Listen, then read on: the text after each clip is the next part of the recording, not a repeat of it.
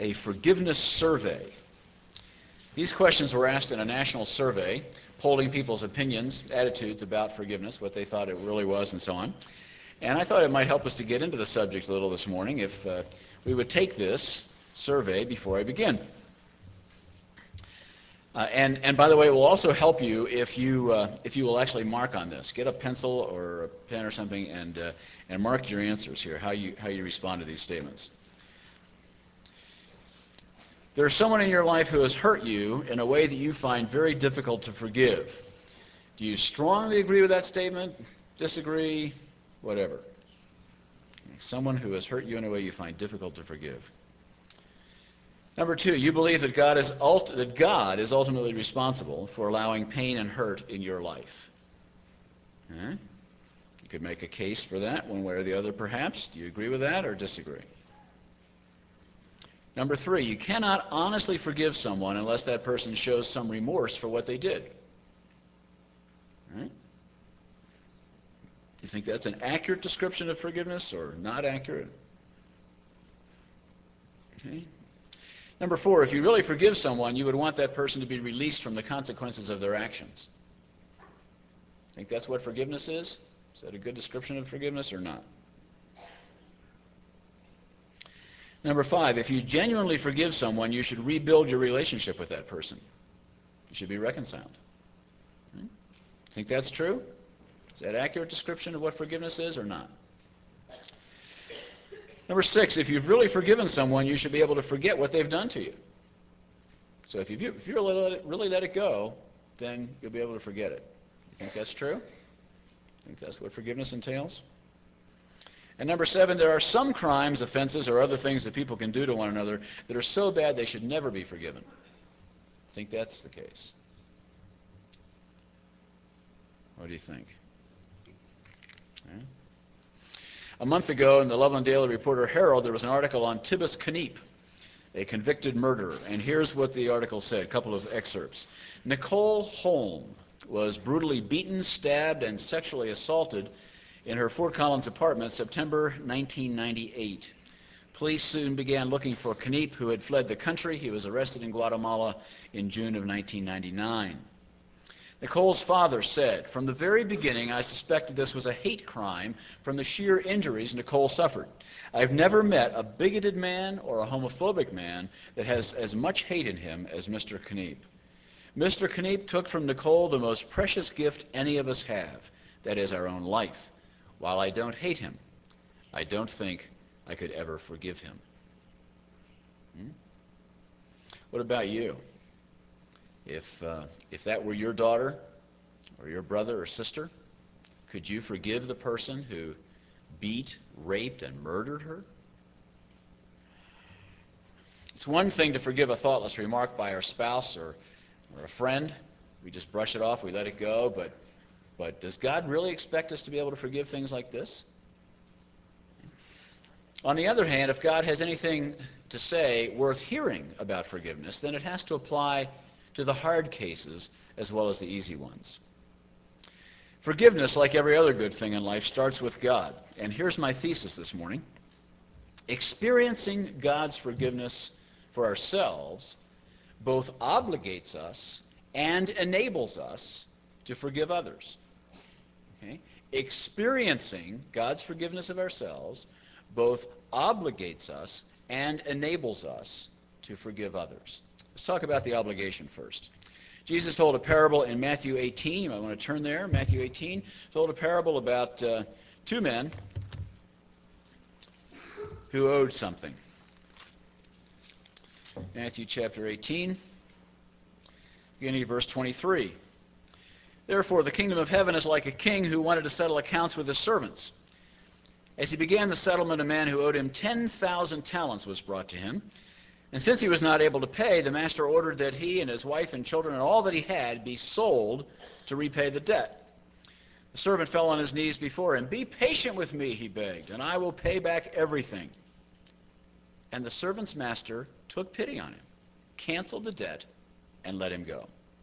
But when that servant went out, he found one of his fellow servants who owed him 100 denarii. He grabbed him and began to choke him. 'Pay back what you owe me.' His fellow servant fell to his knees and begged him in the very same words this one had just used, "Be patient with me, and I will pay you back." But he refused. Instead, he went off and had the man thrown into prison until he could pay the debt. So let's think about our debt to God. The parallel of the story is pretty clear. God is the king. Each of us is the first servant who owes this huge debt.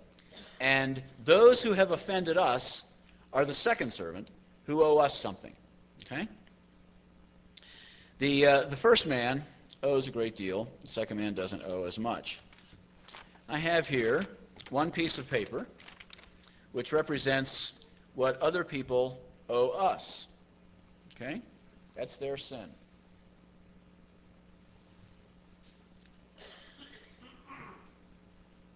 And down here, we have 120 reams of 500 sheets each of paper.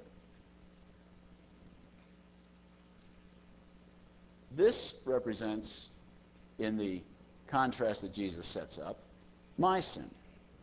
Well, not quite. Because a talent was worth 6,000 denarii. So really, we'd have to have 10 times this much paper here to make the right comparison between what I owe God and what they owe me.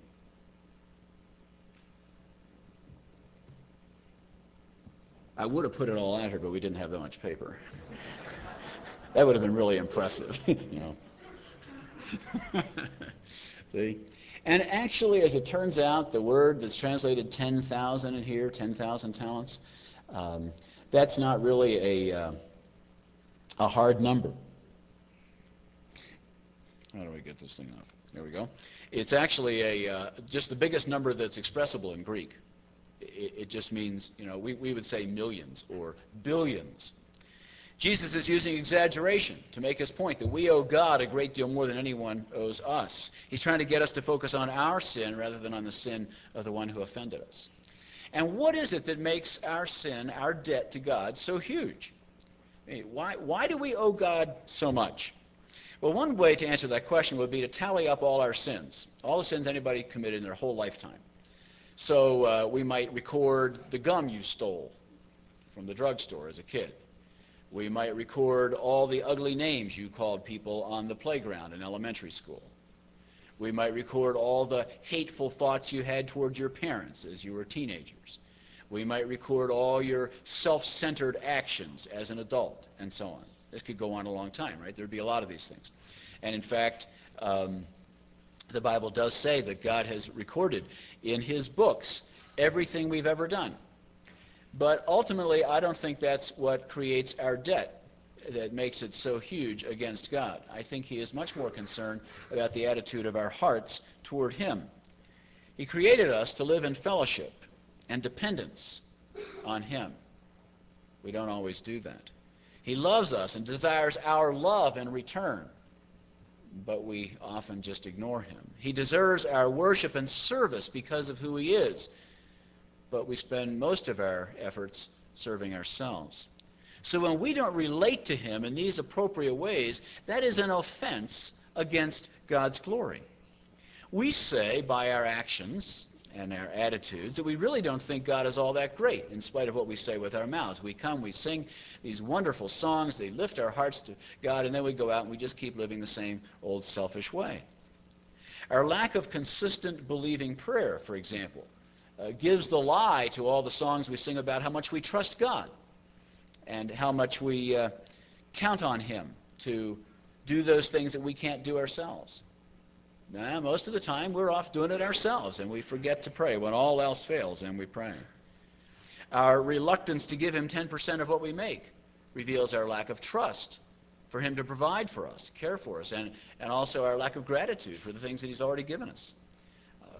The many ways that we have of saying less than the whole truth show that we really think we know more than God about how to run our lives. And we'll patch this over, thank you very much. And the whole notion of repentance and contrition and humbling ourselves before others. No, that's not the direction we want to go, even though God says that's the best way. No, we'll take it into our own hands, thank you, God. We'll do it our way.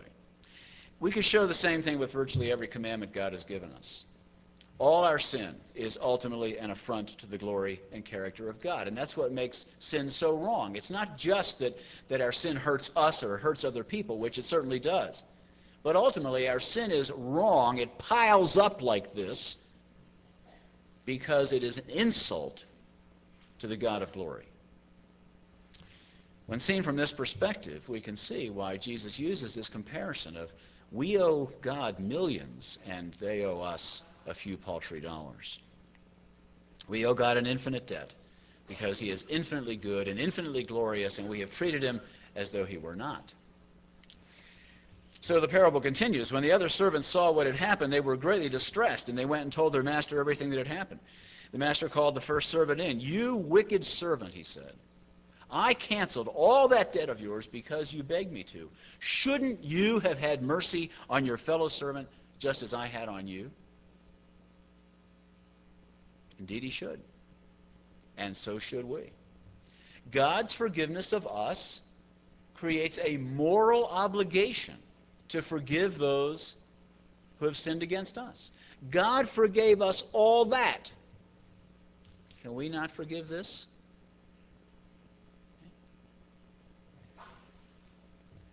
Jesus drives the point home with his concluding remark.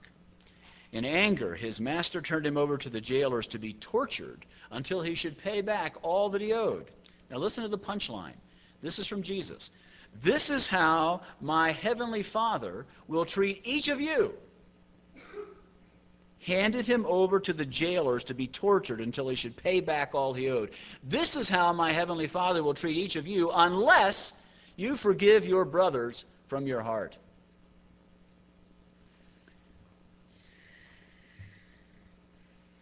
If you're not feeling uncomfortable yet, you may leave.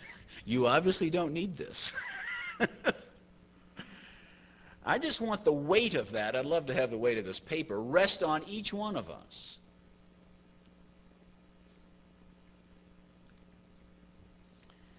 Turn it over in your minds. Try to weasel out of the implications for you. Go ahead and offer God all your rationalizations, all your excuses for why you shouldn't have to forgive someone. And keep coming back to this truth. God's forgiveness of us morally obligates us to forgive those who sin against us. But, praise God for the buts. Because God is a God of grace, his forgiveness does not just lay one more burden on us that we can't do. His forgiveness of us also enables us to forgive others. The root of all forgiveness is love. If you love someone, you find it much easier to forgive them. Your spouse, a good friend, lots easier to forgive them of their offenses than somebody that you don't know or don't like. Right? We just love them. We let it go. Peter says it this way, 1 Peter 4:8, "Above all, love each other deeply, because love covers over a multitude of sins." Luke, in Luke 7, why don't you turn there with me? Luke 7 recounts a story of a prostitute and a Pharisee in the same house with Jesus. Luke 7, verse 36. These two people, the prostitute and the Pharisee, had very different reactions to Jesus. And the story helps to illustrate the value of love as the motive, the key ingredient in forgiveness. Okay, verse 36. One of the Pharisees invited Jesus to have dinner with him, so he went to the Pharisee's house and reclined at the table. When a woman who had lived a sinful life in that town learned that Jesus was eating at the Pharisee's house, she brought an alabaster jar of perfume, and as she stood behind him at his feet weeping, she began to wet his feet with her tears. Then she wiped them with her hair, kissed them, and poured perfume on them. When the Pharisee who had invited him saw this, he said to himself, "If this man were a prophet, he would know who is touching him and what kind of woman she is, that she is a sinner." Chances are very good this term sinner here is a euphemism for prostitute. So even in our culture, as enlightened as we are, prostitutes are pretty low on the social ladder. So we have some sense of the dynamics going on here between this person who is very righteous and this person who is obviously not. Right? Jesus said to him, but Simon only thought this to himself, but Jesus said to him, Simon, I have something to say to you. Tell me, teacher. 2 men owed money to a certain moneylender. Sounds like the previous parable. One owed him 500 denarii and the other 50. Neither of them had the money to pay him back, so he canceled the debts of both. Now, which of them will love him more? Pretty obvious. I suppose the one who had the bigger debt canceled, Simon says. You've judged correctly. And he turned to the woman and said to Simon, you see this woman? I came into your house. You did not give me any water for my feet, but she wet my feet with her tears and wiped them with her hair. You did not give me a kiss, but this woman, from the time I entered, has not stopped kissing my feet. You did not put oil on my head, but she has poured perfume on my feet. Simon failed to show the 3 common courtesies that were due any guest, especially an honored guest. But the woman, the prostitute, did what she could to meet each of those cultural expectations. She kissed his feet. She wouldn't dare kiss him on the cheek. She washed his feet with her tears and dried him with her hair. She anointed him with perfume. Therefore, says Jesus, I tell you, her many sins, no question about that, no discussion about whether you're a better person than she is, Simon, her many sins have been forgiven, as we can tell from the fact that she loved much. But he who has been forgiven little loves little. So the woman has demonstrated her love in clear and unmistakable ways, and this is the sign that she's been forgiven. She appreciates what has been done for her. She had a lot of sins to be forgiven, so when she experienced God's grace and forgiveness, man, it just poured out of her. She loved much in return. Simon, on the other hand, didn't think he had much to be forgiven, so he doesn't love much. He doesn't love Jesus enough to do the common courtesies that anybody in that culture would do for a guest. And he doesn't love this woman who he thinks she's a sinner. All he thinks is it's how scandalous it is for Jesus to be letting her touch him. He takes the role unwittingly of the first servant, the unmerciful servant in the parable we just looked at. He wants to hold her sins against her. He wants to see her punished, socially at least, for her wrongdoing. This parable illustrates for us the biblical psychological dynamics of forgiveness. I'm going to use some other passages to kind of draw that out. Here's what the Bible says about how forgiveness works at the psychological level. Okay? The first is God loves us and sent his Son to die for us. Everything starts with God and his love for us. 1 John 4:10, this is love, not that we loved God, but that he loved us and sent his Son to be an atoning sacrifice for us. That's where it starts. Then, secondly, we experience his love. When we come to him in faith, he pours his Holy Spirit into our lives, and we experience his grace, his love, his forgiveness. Romans 5:5. God has poured out his love into our hearts by the Holy Spirit whom he has given us. Okay? Next, his love frees us emotionally to love others. We love because he first loved us. Picture a pool table. All of us are pool balls, but we're very special balls. We are covered with little buttons, spring-loaded buttons. Some of them are love buttons, and some of them are bad buttons. Okay?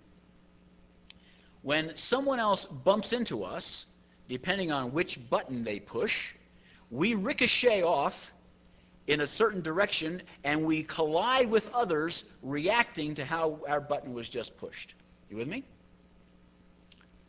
If they treat us with love, boing, we're off responding to that, loving others. And if they treat us badly, they push our bad buttons, and we're off ricocheting bad things into other people's lives. Jesus comes into our lives and pushes all our love buttons. All the love, all the grace, all the forgiveness, all the acceptance that we could possibly have. Boing!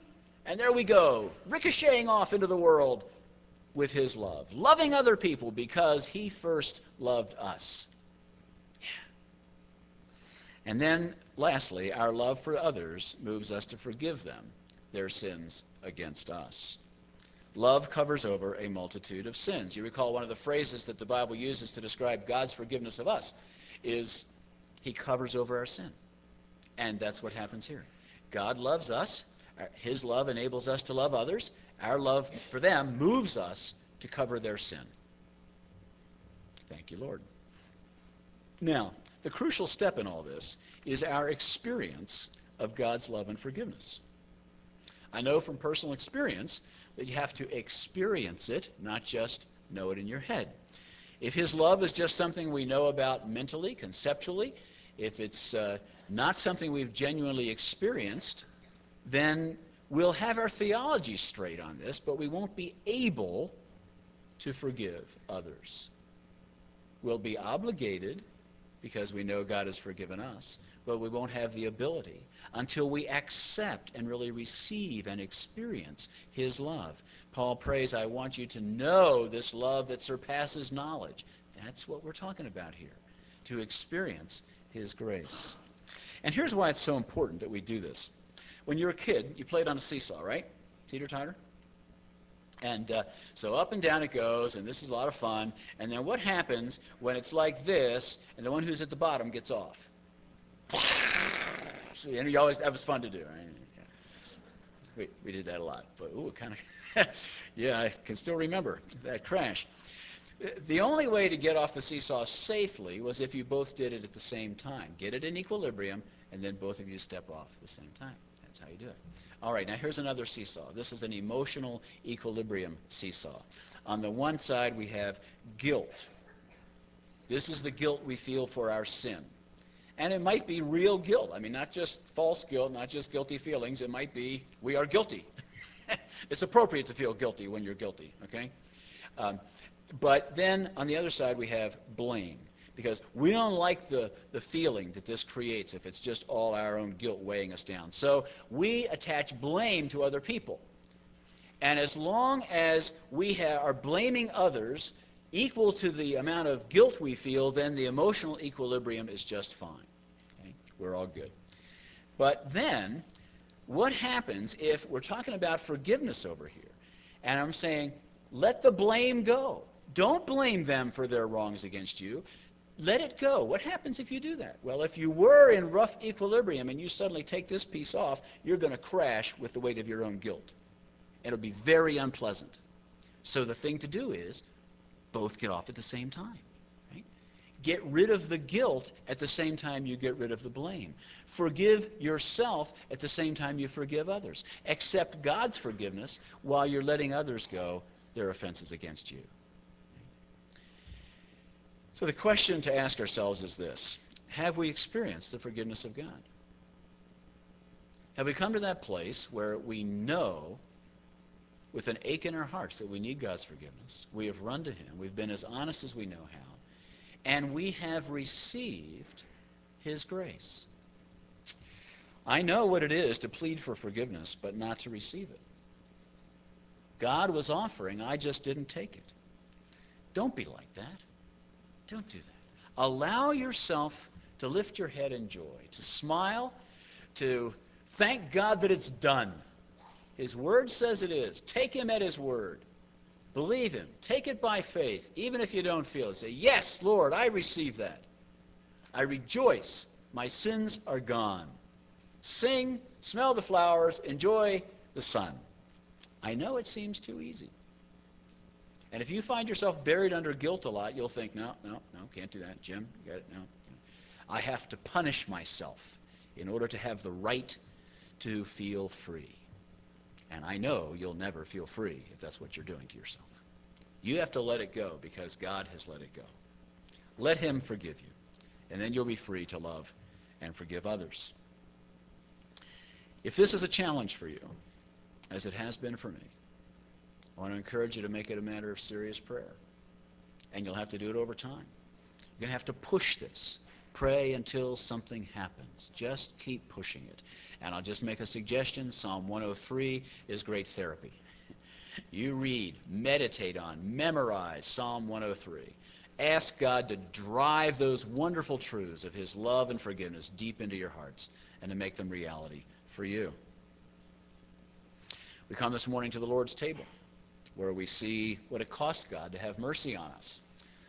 The wages of sin are death. We owed God a debt that was going to cost us our lives. But in order to forgive us that debt, he absorbed the price into himself on the cross. Elders, please.